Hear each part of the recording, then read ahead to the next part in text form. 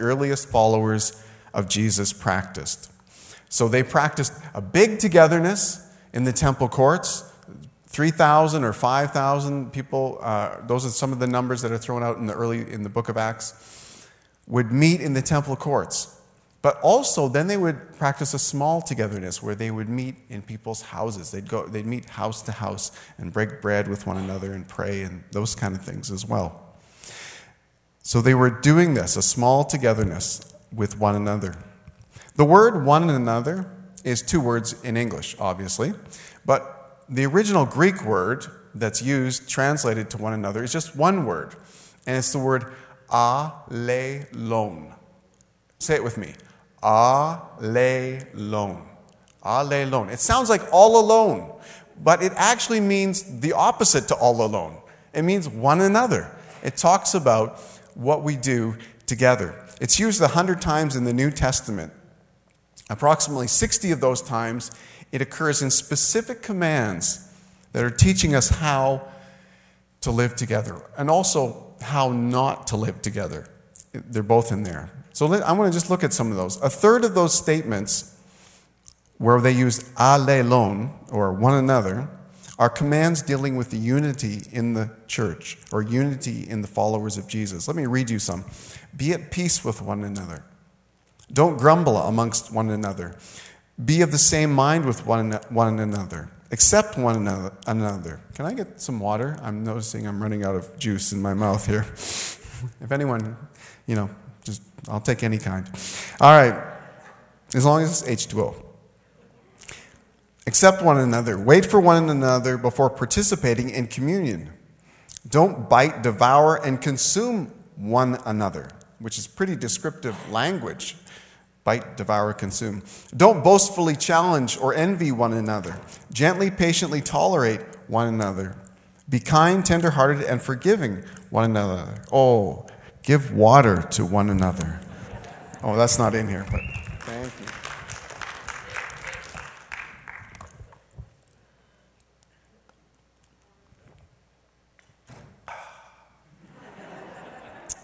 Now that's good.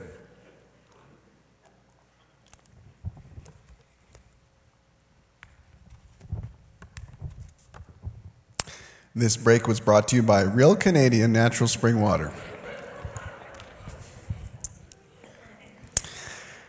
Gently, patiently tolerate one another. Be kind, tender-hearted, and forgiving to one another. Bear with and forgive one another. Seek good for one another. Don't repay evil for evil. Don't complain against one another. Confess sin to one another. So that's all about unity. But then there's another 1/3 of these commands that are about love, instructing Christians to love one another. Now, this is no surprise because Jesus in John 13:35 said, "By this, everyone will know that you are my disciples if you love one another," right? So love one another, that phrase alone shows up over 10 times in the New Testament as a command. And then other versions of it. Through love, serve one another. Tolerate one another in love. Greet one another with a kiss of love. Now, the kissing is cultural. Just want to say that in case you think, oh, I'll go give my pastor a kiss. No, unless you're my wife or daughter, I'll take a handshake or maybe a fist bump of love, but not a kiss of love. Not interested, okay? Just letting you know. But love is a big deal. Be devoted to one another in love. Another one that gets quite a bit of these one another commands is humility. Give preference to one another in honor. Regard one another as more important than yourselves. Serve one another. Wash one another's feet. Don't be arrogant. Be of the same mind. Submit to one another. Clothe yourself in humility towards one another. And then there's a smattering at the end. I'll share a few more. Do not judge one another. Bear one another's burdens. Speak truth to one another. Do not lie to one another. Comfort one another, especially regarding the resurrection. Don't slander one another. Encourage and build up one another. Spur one another on to love and good deeds. Pray for one another. Be hospitable to one another. Now, this isn't all the commands of the New Testament, but it's a really great foundation and a start for how God wanted his people to operate together and to live together. So Sunday mornings is where we celebrate big, and it's great, and it's essential.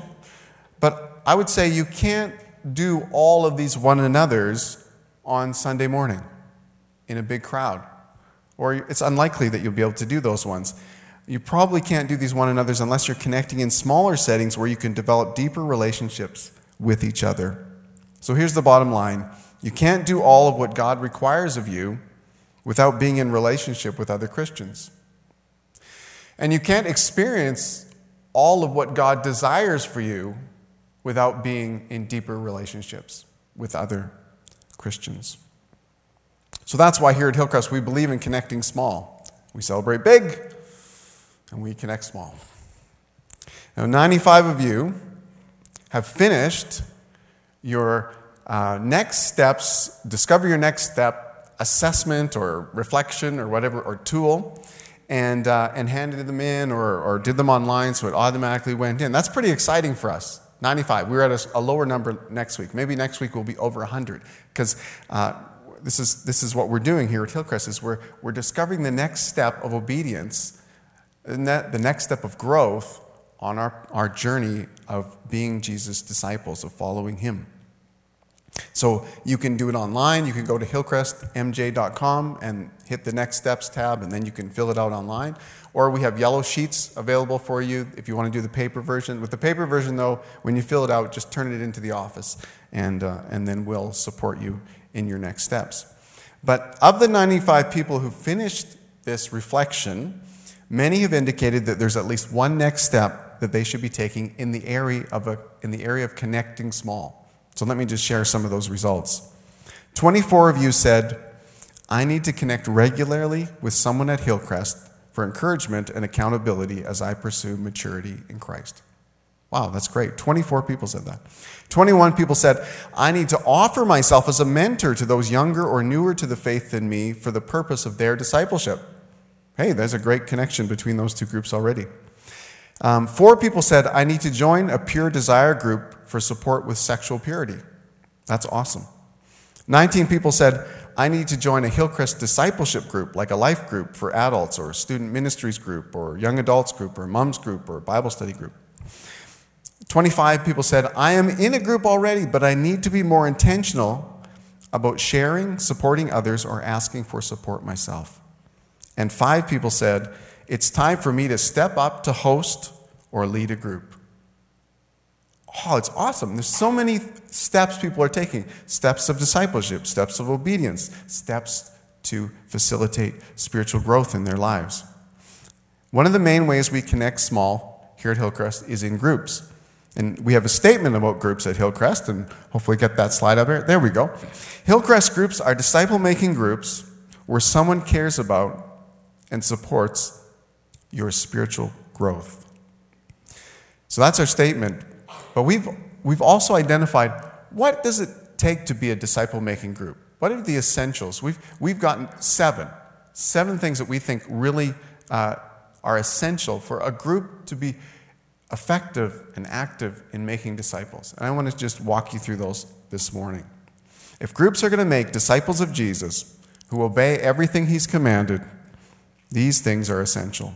Number 1, we use the Bible to inform our discussion. You know, whenever people come together, they always bring their opinions with them. And opinions are neat. There's nothing wrong with opinions, but as long as you're just dealing with opinions, it's pretty easy to dodge the changes you might need to make in your life. Because if someone says, well, I think you should do this, you can say, well, that's your opinion. But you don't feel any sense that you have to do that. But using the Bible to inform our discussion brings a new element into our discussions. And that element is the authority of God. That's why we ask our life groups to take the time to draw out of the Bible text that they're reading the simple, straightforward things it says about God and about people.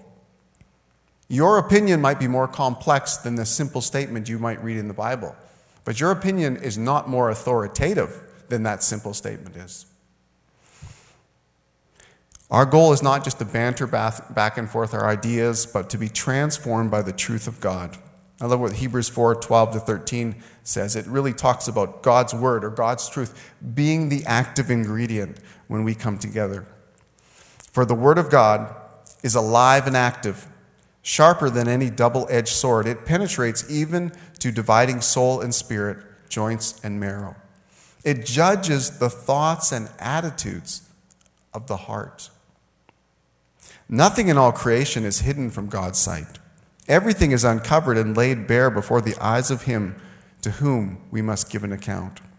So I bet if you went to school, and I assume you all did, but if you went to school, you at one point were taught to do book reviews.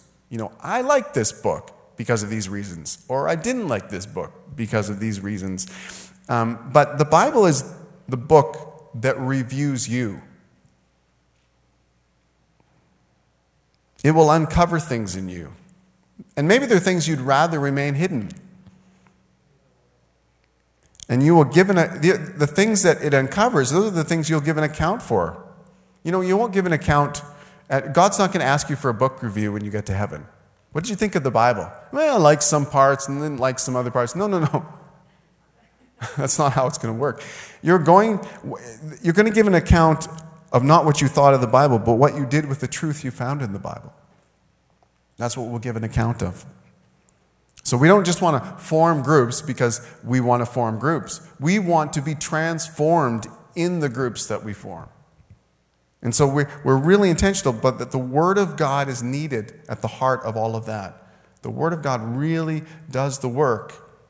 The Word of God and the Spirit of God working together, we think it's an incredible combination. We've just seen time and time again where excuses fall away.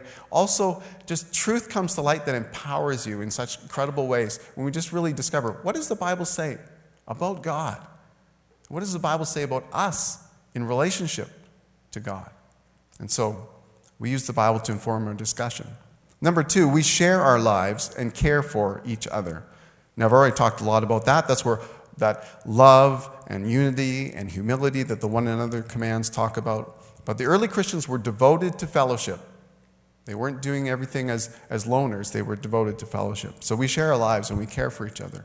Number 3, we support each other in our next steps on Hillcrest's discipleship pathway. Remember, the statement at the beginning of this value of connecting small is that a disciple-making group is where someone cares about and supports your spiritual growth. So 95 people have figured out at least one next step of discipleship in the 5 categories of celebrating big, connecting small, walking with Jesus, sharing the work, and engaging in mission. That's our 5. You can see that little man, or as the tech team told me, they thought it was a spider last week, but I think it's a little man. Anyhow, but it's just, so many of you have already figured out what your next step is. You've done the assessment or the reflection and you've come out that way. But some of you didn't quite get finished.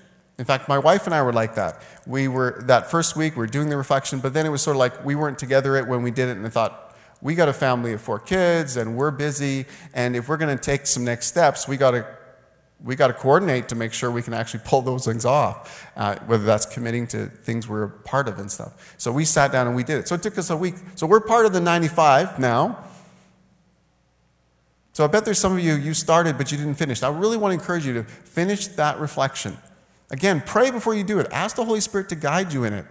Because it's really just a helpful tool to help you figure out, Jesus, how are you leading me into growing spiritually? What's the next step of obedience that you've got for me in my life? And you might go through and tick a lot of boxes, but then at the end, stop again. Because we're not asking you to take on 10 new challenges at once. Maybe 1 or 2 next steps that you go after. Because sometimes we try to, I'm going to do these 10 new things, and we don't do any of them, and then we're so discouraged. Do that one next step of obedience that's most urgent and most pressing, and the Holy Spirit tells you, you get a sense that I'm really supposed to chase this one. And get in relationship with people who can support you. And so that's what our life groups are about, and many of these disciple-making groups in our churches are about, is supporting you to take that next step. So I think it'd be awesome as we go forward. We know that more people are going to assess or reflect on what that next step is. We know that more people are committing to take that next step. That's already happening. And then the thing that we really want is people to succeed in things that maybe they've not succeeded in before. But they actually take those things. So when you're in your group, when you're in a disciple-making group, ask each other, What next step are you taking of obedience in this season? And maybe people just need help to even sort that out. Well, that's what a group can do, support people in actually discovering what the next step should be and then helping them to succeed. We really want you to win as a follower of Jesus. We really want you to grow. We really want there to be a spiritual potency in your life as you're obeying his leadership in your life and his commands for your life. Number 4, we pray together and for one another. The early Christians were devoted to prayer. So in response to prayer, God will bring his presence and power into your group.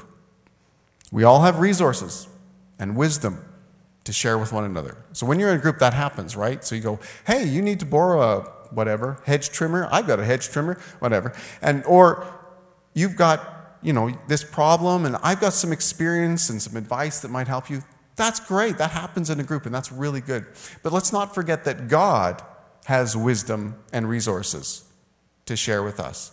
And those are deposited in our lives when we ask for them, when we pray, when we invite him into our group, we ask him in our group, we listen together expectantly in faith in our groups, and we just say, God, we want heavenly wisdom. We want heavenly resources. We want we want you to empower us in this walk with you. So we pray together and for one another. Number 5, we pursue maturity in Christ by making disciples who make disciples.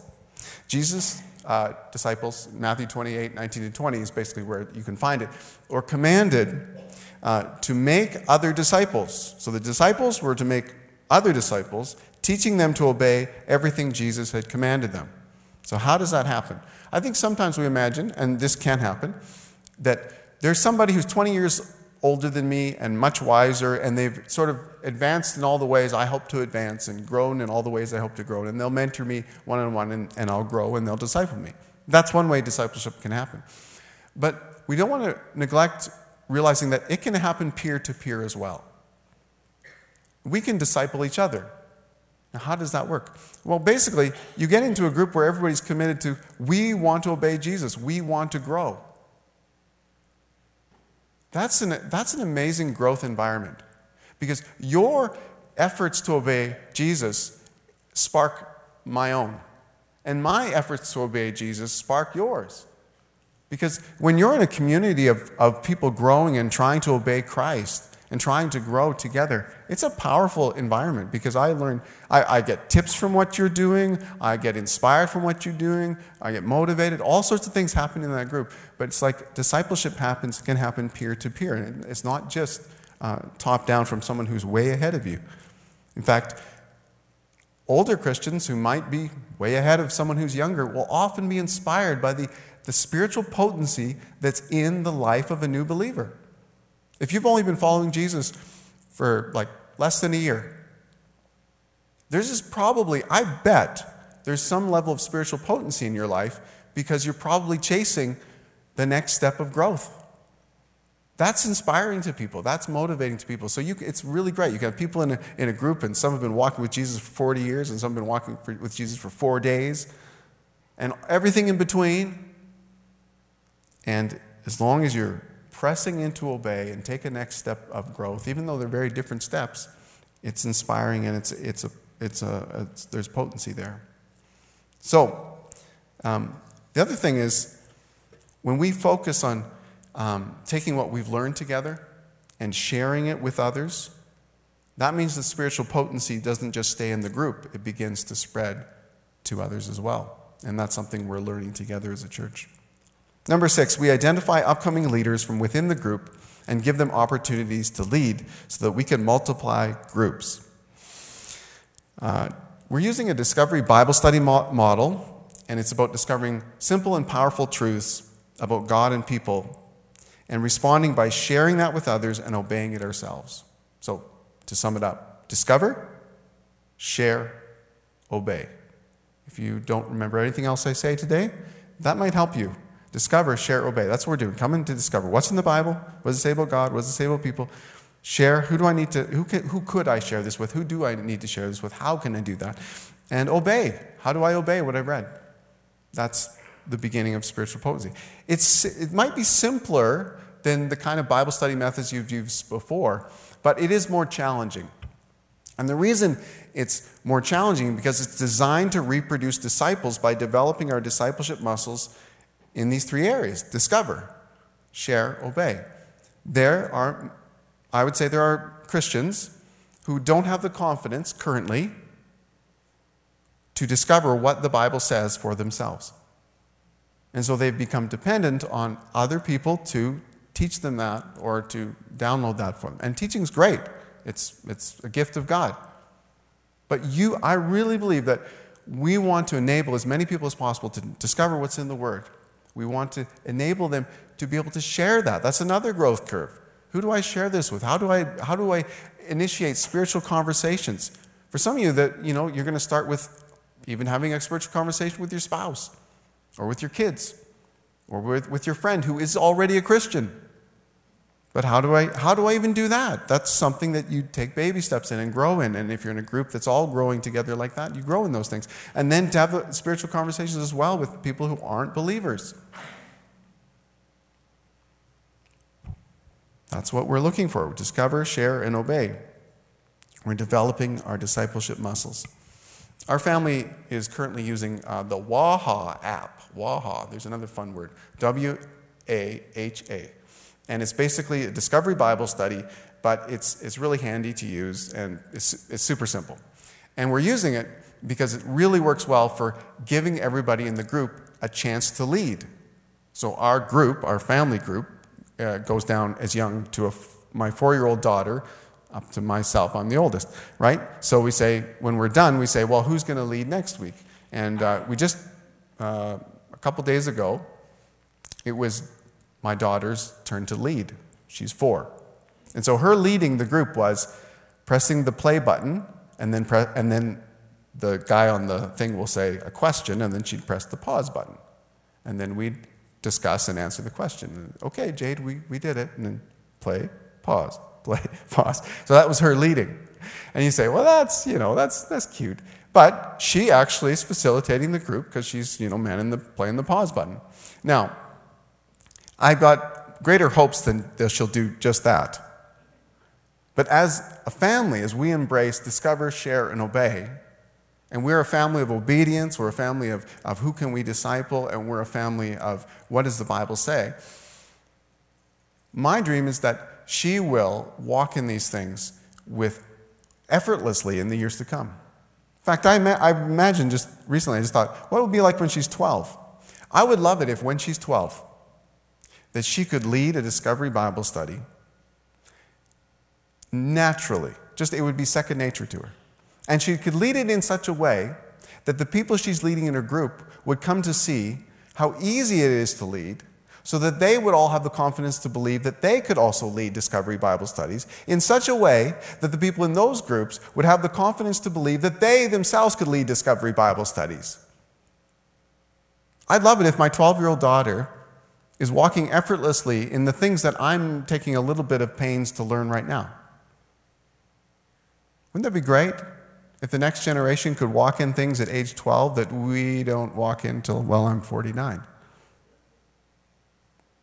I think the decisions we make now are really important. The decisions we make now, the things we embrace as a church now are really important because it will maximize the effectiveness of the next generation. I think a great example of this in the Scriptures, 2 Timothy 2:2. The Apostle Paul says to Timothy, "And the things you heard me say in the presence of many witnesses, entrust to reliable people who will also be qualified to teach others." So, let me just break it down. Paul's disciple-making group was Timothy and some others he calls the many witnesses. You got that? So Paul is discipling Timothy and the many witnesses. And I assume that Timothy and several, if not all, probably all, of the many witnesses started disciple-making groups, just like the one they'd been in with Paul. And Paul calls these one the reliable people. So there's Paul, there's Timothy and the many witnesses, then there's the reliable people. Now, if Timothy and the many witnesses did what they were told to do, then he trained those reliable people to lead well enough that they'd be qualified to teach others. So, Let me break it down.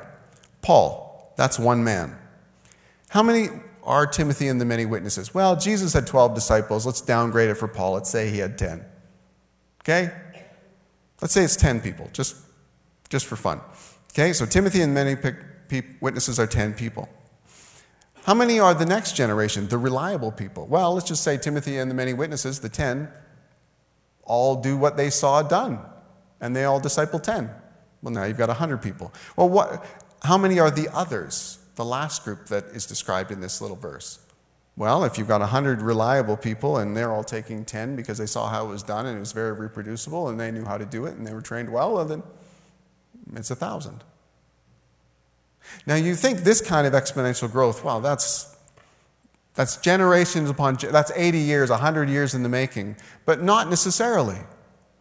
If we are identifying early in the process, we're saying, here's a reproducible model, but we are inviting you to take turns leading so that you get confidence that you can do this with others.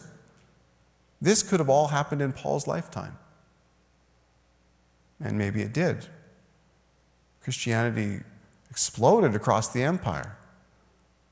It didn't explode across the empire because Paul was trying to get 1,000 people to be directly dependent on him. No, he was saying, I'm going to work with Timothy and the many witnesses, in Ephesus probably, and then I'm moving on to another town to start up another group. But I'm asking Timothy and the many witnesses not just to sort of sit and stew as a group, but start their own groups and train more people and train them in such a way that they can train more people. And so when we come back to this value, we identify upcoming leaders within the group and give them opportunities to lead so that we can multiply groups. So it's a shift that we're making, we're leaning into. It's important that we strive to make how we lead reproducible. We want to hold up the expectation that we obey and teach others to obey in a way that they can quickly turn around and teach others to obey. Just imagine playing a part in truth transforming yourself and others that will lead to truth transforming others, that will lead to truth transforming others, that will lead to truth transforming others. Disciples making disciples, leaders making leaders. And here's our seventh one. Group leaders are empowered by and accountable to Hillcrest. So we want to support groups by supporting their leaders. We're shifting some things, and that requires support. And so we've already got great leadership in place. Pastor Dave Moore is doing an amazing job, and in the days to come, Pastor Dave Wicks will start sliding in there to help even more. And I'm jumping in as much as I can because I'm really, really, really, really, really excited what's happening in groups. I think it's the secret sauce to where we're going as a church and where we're going to build the kingdom, is that discipleship happens in these groups. So how can we work together to see a great harvest come in? So I invite you to join a disciple-making group, because I think it's the best support that we can offer you to succeed in taking your next step as a disciple of Jesus. Every group in our church is doing some or maybe many of these 7 essentials, but there are some groups already that are saying, we're doing all 7 of these, we're committed to doing all 7. I'll just give you a quick list. I think you'll see a slide up there in a moment or two, but life groups for adults, all of our life groups are endeavoring to have these 7 elements in their groups so that our groups are disciple-making groups. Young adults group, they meet on Mondays, I think. Is that right? Yeah, on Mondays. They are also endeavoring to have all these 7 elements in their group. Our junior high and senior high ministries have embraced this. So if you go to youth student ministries, either junior high or senior high, you'll experience this in your group dynamic. Mom's Time Out is embraced these things. Our Wednesday Ladies Bible Study, which happens here, is embraced these things. And I'm sure there'll be more groups yet to come. They'll say, okay, I think we can do those 7 elements, and we want to be making disciples who make disciples. So your best chance to succeed in your next step in your discipleship journey is joining a group like these. That's what I believe. So join a group. There's some details. I hope you can see that. Just some contacts if you think, okay, I'm going to get in one of those groups. I'm going to make that step, and that's who you can call. Let me just bring us back to our main scripture. Hebrews chapter 10, 19 to 25, which Alyssa read to us at the beginning.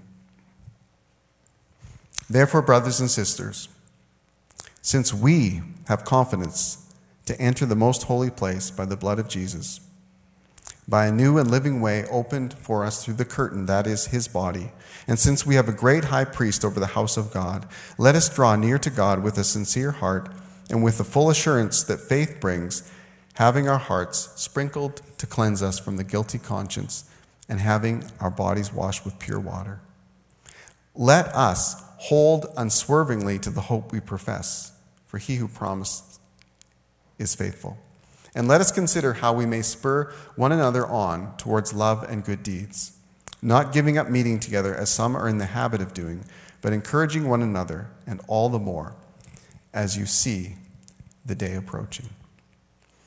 So did you see some of the applications in there? I mean, there's sort of a sandwich effect happening here. On the back end, you have on the front end, on the top of the very beginning, it's talking about what Christ has done for us.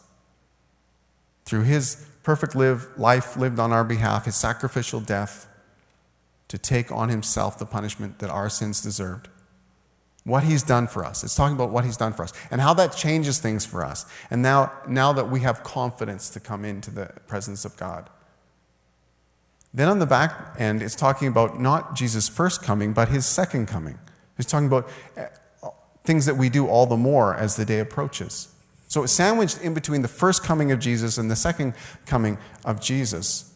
You have some things to do, some applications. And many of them start with this phrase, let us, let us, let us. The applications are let us, let us, let us, not let me. Following Jesus works a lot better as a family or as a team.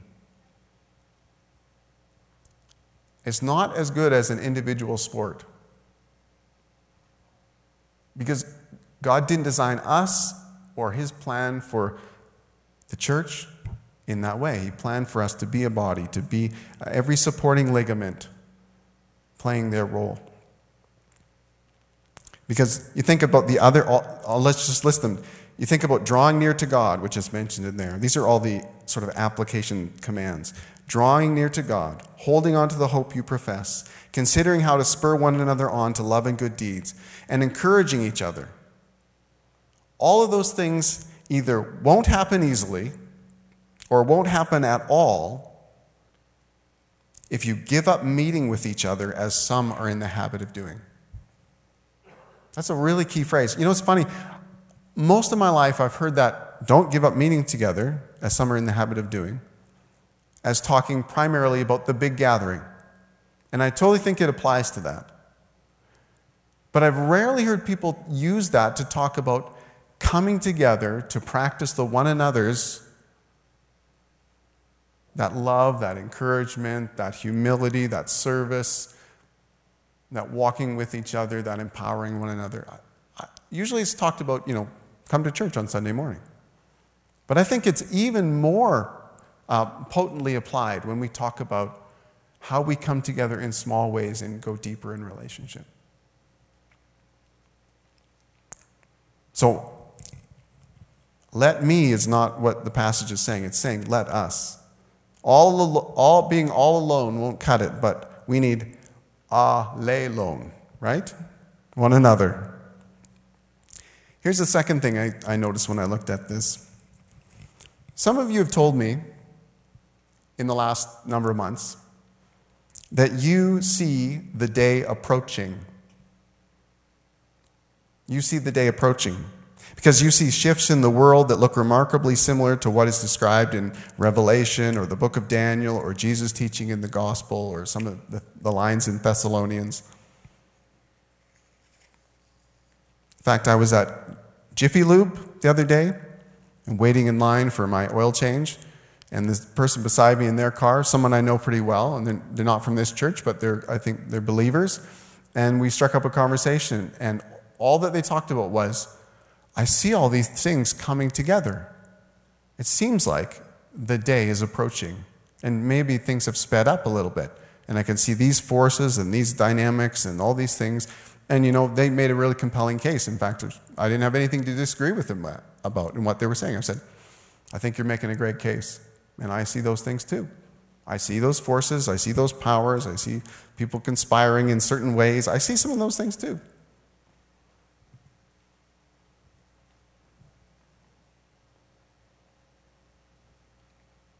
So what should we do? What should you prioritize if you see the day approaching? What should you do all the more as you see the day approaching? Should you build a bunker?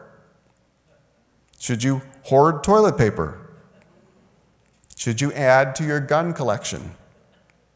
Should you try to win the next election?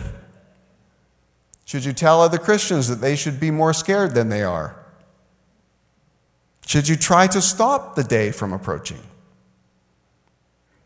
See, the day that's approaching is Jesus coming again. Now, the Bible tells us that before that day comes, there's going to be some birth pains. There's going to be some events that aren't things you would look forward to. So even as Christians, it's very interesting. When persecution breaks out throughout the history of the Christian church, then they begin to pray for the sake. They're already experiencing pain and suffering and persecution. Then they pray, come quickly, Lord Jesus. Come quickly. Come again. It's when we've experienced a cushy go of it that we say, not yet, Jesus. I want to get married. I want to graduate. I want to start my career. I want to have kids. I haven't been to Tahiti yet. Lord, don't come quickly. But the Christians throughout our experience has been the exception, not the norm. The norm has been, it's been very costly to follow Jesus. And I think all of us recognize that there is some cost to following Jesus, but it's been very costly in most contexts throughout Christian history.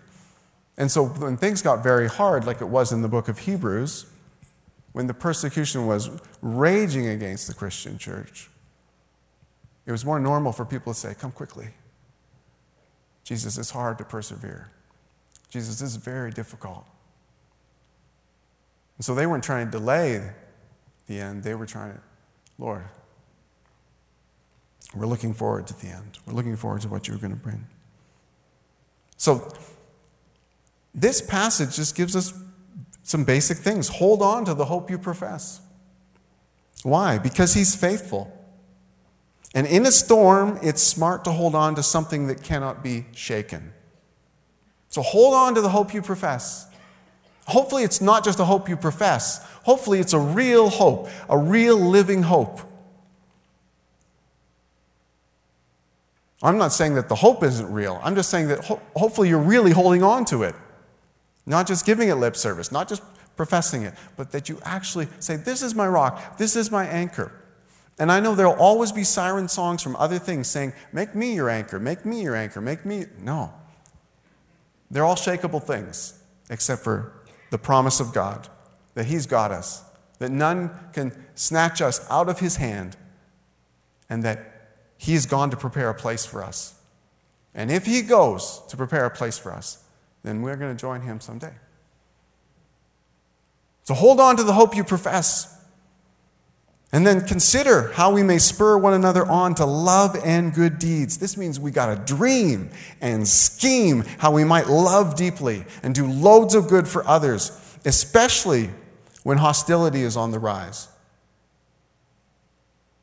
This is our time.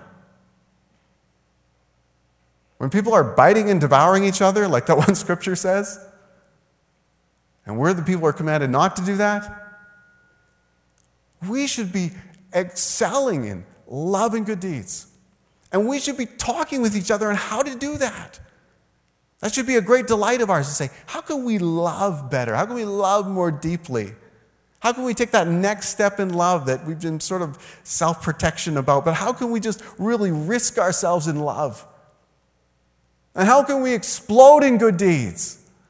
How can we lavish good deeds on those within the church and those without? How can we speak well of others? How can we honor others? How can we just love other people? Especially people who aren't getting a lot of love in this time. It's really the people who are really difficult to love. Consider how we can spur one another on to love and good deeds.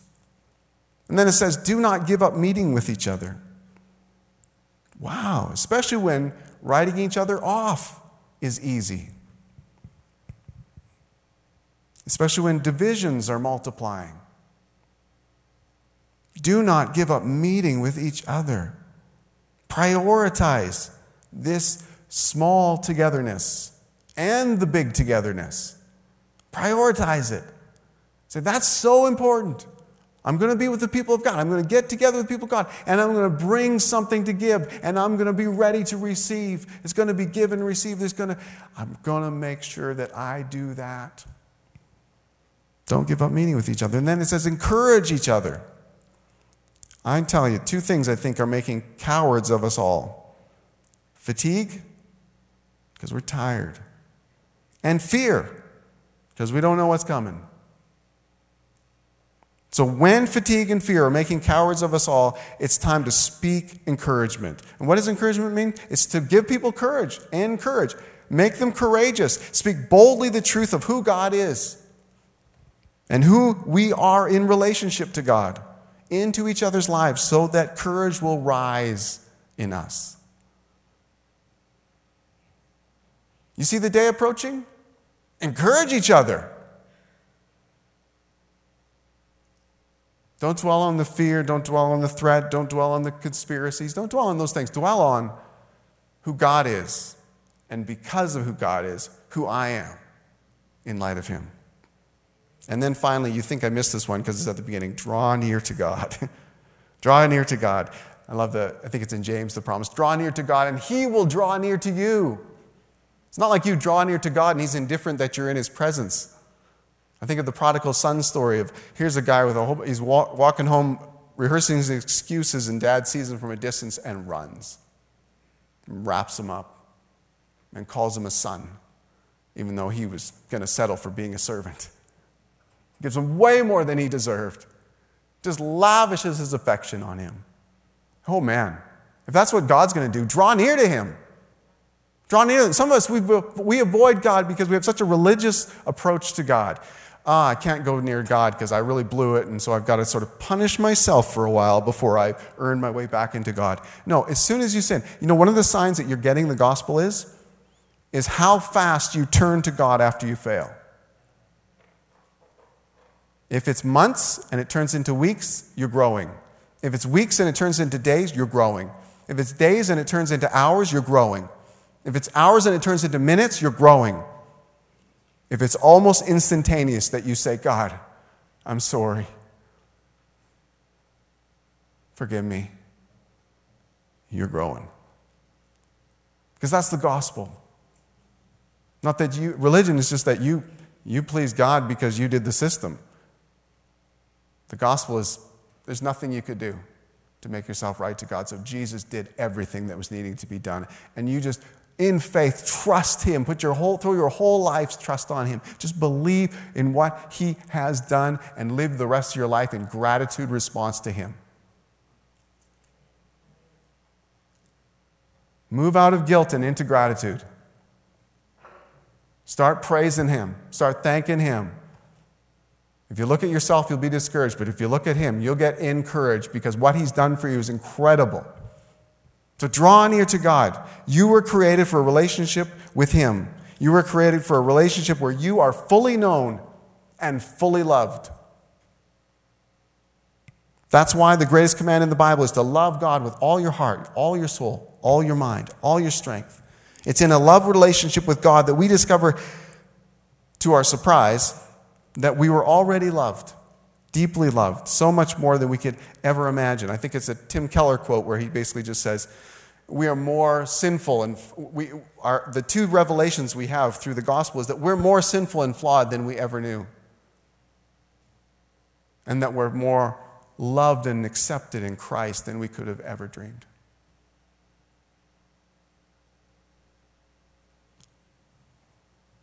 So draw near to God.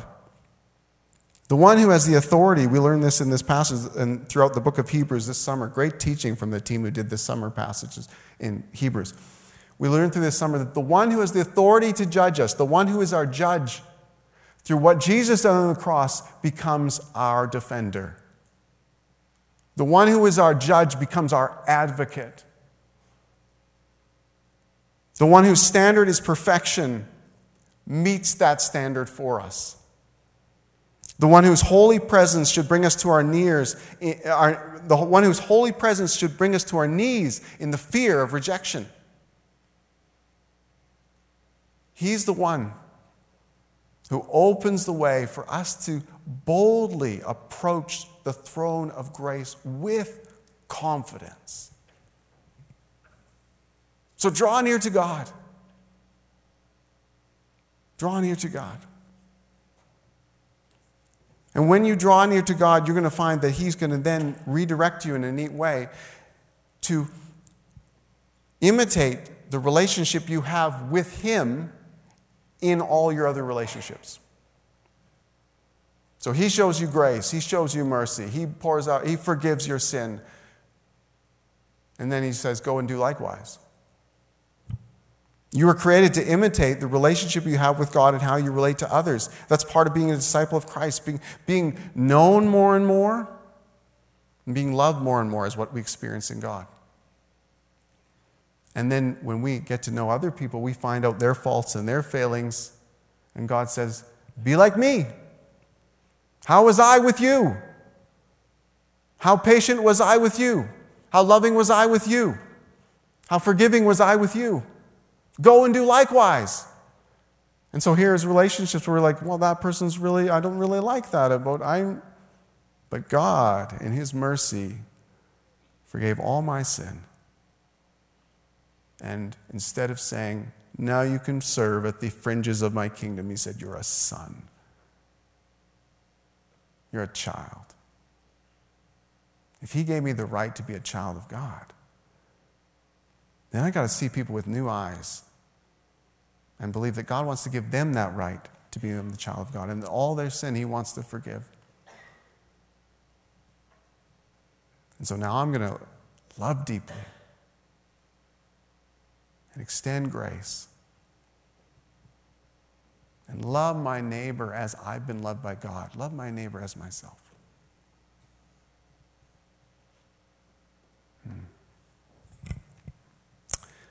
We're going to take communion together at this time.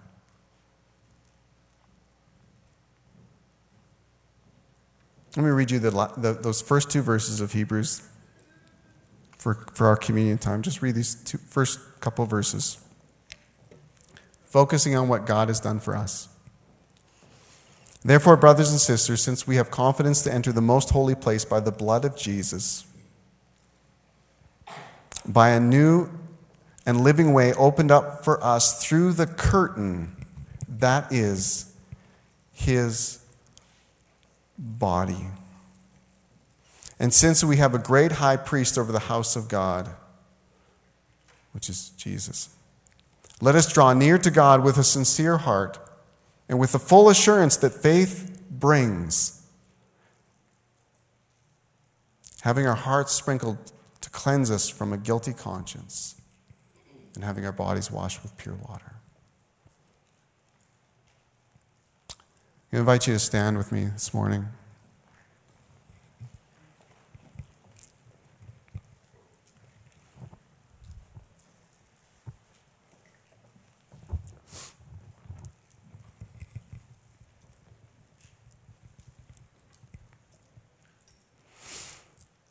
I was reading this passage. I'd never fully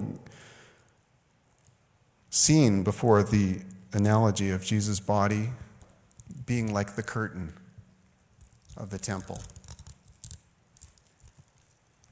In the story of the account of Jesus' crucifixion is that after he dies, after it is finished, something happens a ways away in the temple.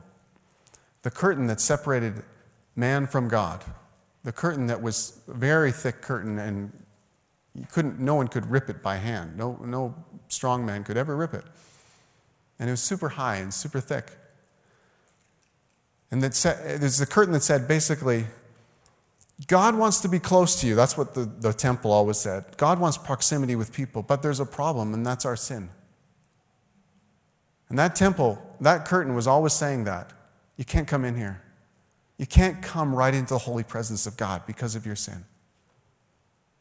But when Jesus died, that curtain was ripped from the top, where no one could reach, to the bottom. And this scripture is telling us that curtain is just a picture of Jesus' body broken for us. His suffering, his death, his bleeding and dying on our behalf opened up the way to relationship with God that God always wanted for us, and that we in our sin had made it impossible for us to earn or deserve. But God in his mercy looked down on sinful humanity who's gone its own way and rebelled against God and said, I am going to make a way. And Jesus' perfect life and Jesus' sacrificial death on the cross. And 3 days later, he rose again. That's what made the way. So when we come together as a church, we don't boast in what we've done. My goodness, we've got nothing that could earn us sonship with God. To be a child of God, we've got nothing on our own. But Jesus did everything. He did everything. So I'm going to invite you this morning to take the symbol of his body, this wafer, the symbol of his body, broken for us, so the way into relationship for eternity with God is open to all humanity, to those who will believe on his name, to those who will receive him, to those who believe on his name. They can become children of God. And that's what we celebrate here this morning. So let's take this in thanksgiving and gratefulness to what Jesus has done through his broken body.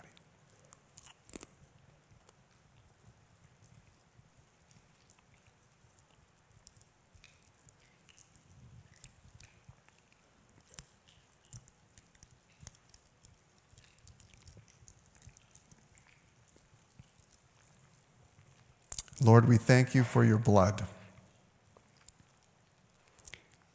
that cleanses us from all sin.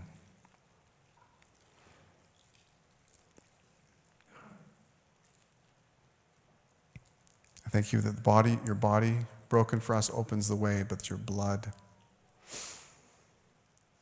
takes everything away that we've ever done, and has the power to not just cleanse our track record, but to deliver us from the power of sin. We're no longer slaves to sin. We have a new master, and he's one that doesn't enslave. And so we embrace Jesus as Lord and Savior, and we remember what he did for us in the shedding of his blood. Let's take this together.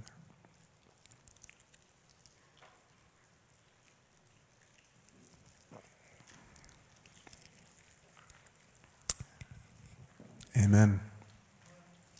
And we have communion with our Lord, and we have communion with each other. And God's going to do some amazing things in our lives as we support each other as disciples of Christ going forward. I'm going to turn things over to the worship team. I want to say one quick thing.